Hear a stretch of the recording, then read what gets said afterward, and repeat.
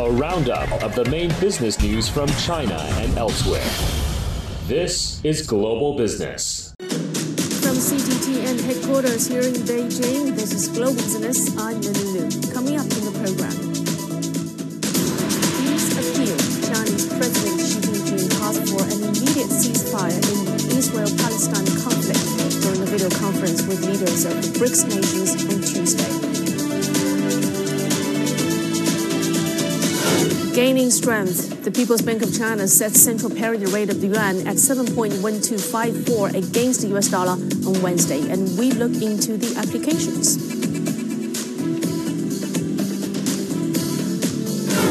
And we find out what is the latest in the application of autonomous driving and what it means for customers and businesses in the world's largest automobile market. Chinese President Xi Jinping has called for an immediate ceasefire in the Israel-Palestine conflict. He made the remarks during a video conference with leaders of the BRICS nations on Tuesday. Gao Yiming has more details. Meeting for the first time since BRICS expanded its members in August, the leaders focused on the conflict between Israel and Palestine. Xi Jinping called for involved parties to stop the violence and attacks on civilians and to release the people held hostage. He also asked for more humanitarian assistance to Gaza and the smooth operation of humanitarian corridors. The Chinese president called for the international community to take concrete action to prevent the crisis from escalating into a wider conflict in the Middle East. Xi Jinping says the fundamental solution to this recurring conflict is to implement a two-state solution, restore the legitimate rights of the Palestinians, and establish an independent Palestinian state. He says China has been actively engaging in the mediation of a ceasefire since the conflict broke out in October and has been providing emergency aid to Gaza. Holding the rotating presidency of the UN Security Council for November, China has asked for the extension of the opening of humanitarian corridors to Gaza. Other leaders at the meeting also expressed concern over the conflict and denounced any form of violence against innocent civilians. They stressed the role of dialogue in addressing the crisis and supported all efforts to achieve a peaceful resolution. Gao Yiming, CGTN. The head of the International Energy Agency, Fatih Birol, warned on Tuesday that the oil market is on edge over the latest crisis in the Middle East. Birol said that market prices have not yet been affected, but if one or more of the oil-producing countries in the region is directly involved in the conflict, it will have an impact. The World Bank's Commodity Markets Outlook report earlier noted that oil prices have risen about 6% since the start of the conflict. It also noted that if the conflict escalates, policymakers in developing countries will need to take steps to manage a potential increase in headline inflation. The World Bank's chief economist Indermit Gill said that the global economy would face a dual energy shock for the first time in decades from both the conflict in Ukraine and war in the Middle East. He added that many potential price hikes will depend on what happens to world oil markets, prices, and exports. Let's get more insights now on the conflict and its potential spillover effects on the global economy. Let's talk to Ms. Wang Yaojing, Associate Professor of Economics at Peking University. Ms. Wang, great to have you on the show as always. So let's talk about what factors are investors monitoring closely in relation to the fluctuation oil prices following the onset of the Israel-Palestine conflict. Well, thank you for having me again. There are several factors that are expected to affect the oil price outlook. First one is the OPEC Plus meeting on Sunday, whether they will extend their voluntary production cut until the spring. And the conflict between Israel and Palestine has made politics within OPEC even more complicated. And some of its members countries might push for an oil embargo to showcase a strengthened Arab community during times like this. And that was the supply side. Another concern on oil price comes from the demand side as well. The slowing down of the world economy will lend weak demand for oil. And data showed that the U.S. gasoline consumption fell to a 2-decade low. So to sum up, it is a tricky time for investors as a lot of the uncertainties are going on simultaneously on both sides of the market. Now, in the event of an escalation in the conflict, what potential consequences can we anticipate in terms of its impact on the oil markets? Well, the World Bank has forecasted the oil price would hit $90 a barrel towards the end of the year. However, if the conflicts were to escalate, depending on the scale, it is likely to cause a reduction of oil supply by somewhat between 1 million to up to 5 million barrels a day, based on historical experience since the 1970s. For example, the Libyan civil war in 2011. Which would drive up oil prices to $100 to up to $120 a barrel immediately after the escalation. Although countries across the world have bolstered their defense against oil price shocks after the energy crisis in the 70s, there are still vulnerable markets, especially emerging markets in the world, that will suffer heavily from oil price fluctuations. Okay, so in addition to oil prices, what other economic ramifications have manifested globally as a result of the ongoing conflict? Well, there are many commodities, such as gold, have also been affected by the conflict. And gold prices are particularly sensitive to geopolitical frictions and have risen about 8% since the onset of the Israel-Palestine conflict. It is reflecting a signal of erosion of investor confidence. And besides gold, another category that requires the most attention would be food. Conflicts bring greater risk of food insecurity from soaring global food prices. And food and energy insecurity together brought by the conflict is harming developing countries the most, and which is why China has always been calling for ceasefire and at the same time accelerating the transition to renewable energy sources and increasing efficiency in food production and trade. Great insights. Thank you very much. That's Ms. Wang Yaojing, Assistant Professor of Economics, Peking University. The Chinese yuan surged to its highest level in over 5 months against the US dollar on Wednesday, with the central parity rate of the Chinese currency strengthening to 7.1254 against the greenback. That is according to the China Foreign Exchange Trade System. China's yuan extended its winning streak this week, gaining from a much stronger midpoint fixing and more stable China-US ties. After rising 800 basis points to touch 7.16 to the US dollar on Monday, its best show in 4 months, the onshore renminbi continued to gather in strength to approach 7.14 during early trading on Tuesday. Analysts attribute the yuan's performance in the foreign exchange market to the increased momentum of China's economic recovery. And now for more analysis of the appreciation of the RMB and its impact, we're now joined by Mr. Wang Jianhui, General Manager, R&D Department of Capital Securities. Ms. Wang, so both onshore, offshore yuan are strengthening against the US dollar. What are the implications for businesses? Well, generally speaking, technical fluctuation of foreign exchange rates, which is the case currently, would not have meaningful effects in the short term, since the traders usually lock in the exchange rates when they sign the sales or purchase contracts. In the midterm, the influence of RMB appreciation is yet to be seen. It could be somehow positive for the imports if the trends continued. And the current monthly trade volume is over 490 billion US dollars. And the RMB has appreciated by 2.8% during the last 7 trading days.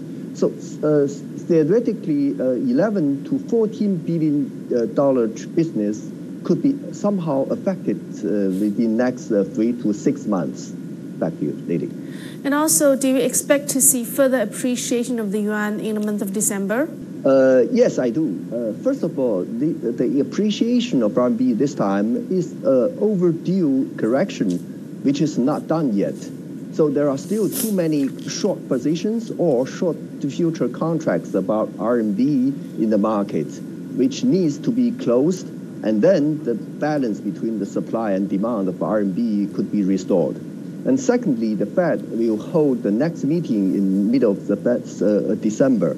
And the market expects no further hikes as well in this meeting, since the Fed has expressed some kind of concern about the tight conditions of the financial markets due to the higher interest rates. And for the Chinese central banks, further loosening up measures would not seem likely. since the 10-year T-bill yield has increased from 2.55% to 2.67% during the last week. Thank you. Yes, and how can the RMB remain, let's say, relatively insulated from the spillover effects of the Federal Reserve's monetary policies? Yes, technically speaking, the stability of RMB relies on the coordinated monetary policies between the central banks. So previously, as we can see, the Chinese and the U.S. central banks have been going in opposite directions. So with Chinese loosening up and the U.S. is tightening up. And the results are the strong U.S. dollars and the weak RMBs. And in the long run, I think to ensure the stability of the foreign exchange rate, so we need to continually enhance the level of internationalization of our currencies. So if more nations use RMB as foreign reserve currencies, so the situation will be very much different. Back to you. Well, great insights. Thank you very much, Mr. Wang Jianhui, General Manager of the R&D Department of Capital Securities for us. High interest rates and inflation have put pressure on economies around the world this year, but some popular tourist destinations have benefited from an exchange rate boost before the U.S. dollar started to weaken. Junwei Sum explains. In the 80s, prices in Japan were sky high, but not anymore. Everyone I know has come to Japan because the dollar is so much stronger than the yen right now. Even my Japanese friends that come to Hawaii come over and tell me how much a Diet Coke is in Japan. And I was like, what? That's it? It's like a night and day difference. 1,000 yen is like $7, I think, something like that. So it makes everything seem a lot cheaper. Tourists from the U.S. and elsewhere are flocking to Japan, brought in at least partly by the strong dollar and weak yen. Their buying power led to visitor spending topping pre-pandemic levels in September. The number of foreign visitor arrivals to Japan also jumped beyond 2019 levels for the first time in October. Other countries where a falling currency has lured tourists include Turkey and Argentina. Foreign tourist arrivals to Turkey were up by more than 12% in the first 9 months of the year, from the same period in 2022. Argentina's tumbling peso, while bad for locals, is attracting visitors holding U.S. dollars. The demand for greenbacks is so high that there are currently 12 different official and unofficial exchange rates. Trying not to confuse tourists, the government even introduced a tourist-only preferential exchange rate. That higher rate applies to visitors using credit and debit cards, an example of just how important tourism can be to an economy that needs hard cash. Junwei Sum, CGTN. U.S. Federal Reserve officials have reached a general consensus that the central bank should proceed cautiously when making future decisions regarding interest rates. During their most recent policy meeting on Tuesday, participants agreed that if incoming information suggests that progress towards the committee's inflation goal is inadequate, further tightening of monetary policy would be appreciated. Although the Fed has not explicitly stated that it has finished combating rapid price increases, the focus of discussions has shifted towards determining how long to maintain the policy rate within the current range of 5.25 to 5.50%. And after the meeting minutes were released, the U.S. stocks experienced slight additional declines and closed lower. Mortgage rates have recently provided some relief for American home buyers, offering a glimmer of hope after a prolonged period of soaring rates not seen in over 20 years. And according to the Mortgage Bankers Association, the average rate of a 30-year fixed mortgage has now dropped to its lowest level in more than a year. This raises the question of whether it will serve as motivation for shell-shocked Americans who have been postponing their home purchases due to exorbitant prices and challenging lending conditions. Karina Michon examines the current state of the mortgage market in light of these changes. After hitting a 23-year high of 8% in October, mortgage rates are starting to ease. The drop is providing only modest relief to discouraged homebuyers, however, who've been sidelined by sky-high rates and tight lending facilities. The average rate for a 30-year fixed mortgage, the most common residential loan option, has nearly tripled since January of 2021. With fewer homes for sale and home prices climbing to record highs, homeownership is now out of reach for many middle-class Americans. For American households who are relying on mortgages to finance their house purchase, it's pretty much out of reach because the debt burden is enormous. Mortgage rates have become so unsustainable that, according to a recent survey, 64% of potential homebuyers say they'd be okay with a recession in the U.S. if it meant lower rates. However, Xu says while the current housing market is brutal for many, for those who can afford it and are willing to pay all cash, there are deals to be had due to a big drop in sales. Back in 2022, beginning of 2022, the annual S&P Case-Shiller Home Price Index was growing at 20% a year. Now it's growing at 2% a year. So to the all-cash buyer, this is a great market. As rates tick lower, she predicts more buyers could pour into the market, pushing housing prices even higher. According to a report from real estate firm Redfin, home hunters need to make about $115,000 to afford a median-priced home in America. Highline Residential focuses on homes for sale and rent in the New York area. It says business has been brisk despite high mortgages, low inventory, and soaring prices. Expectations were that the prices are going to go down, but that has not really happened. The market has remained stable as far as pricing is concerned. Where we've seen the dip is transaction volume, which means the number of buys and sells in the city. For those currently in limbo on their quest for home ownership, Wadwani has some tips. Date the rate, but marry the home. In other words, you can look around for best mortgage interest rates, not just stick with your particular lender. You can look to refinance for the future. She also suggests making a list of home features that you consider essential. For example, if location is key, she says maybe consider buying a fixer-upper instead of a new construction. There will likely be less competition for homes that require extra effort and investment. Karina Mitchell, CGTN, New York. Fresh data from China Association of Automobile Manufacturers showed that new energy vehicle sales in China took up more than 1/3 of the market share during the first 10 months of the year. And the booming NEV market has brought new business prospects for foreign suppliers here. Zhang Shixuan has more. 17 cars on the track at the Shanghai F1 International Circuit. It's not a race, but a demonstration of cutting-edge technologies in e-mobility, automated driving, vehicle motion control, and integrated safety systems. Here, I'm testing more than a dozen new energy vehicles, getting a peek at the latest functions and configurations drivers are after, and what the competition is like. We can see I'm driving right at the center of the lane without much control on the steering wheel. We can also adjust the speed here. Now it got faster. When it comes to an intersection, the car will exit automatic driving mode. I'm about to park my car. Maybe one of the toughest tasks for many beginners, but this system has made it all easier for you. All I need to do is pick my ideal parking lot, and let's start. And let's see how long it takes. It takes just 40 seconds. And while this may seem just a minor upgrade of existing parking assist technology, there's something more exciting on the wheels. Usually we should have a very large space for a U-turn, but thanks to its flexible wheels, it's turning in a smaller circle. It doesn't take much space here. The secret is a system which allows the wheels to rotate, allowing the car to move sideways or even turn on the spot. For example, when the car is extremely close to the wall, and the driver wants to get the car out, if only the front wheels can steer, the car will yaw, which may cause scratches on the car. But with the crab walk, the front and rear wheels can coordinate with each other and quickly get the car away from the wall, avoiding scratches.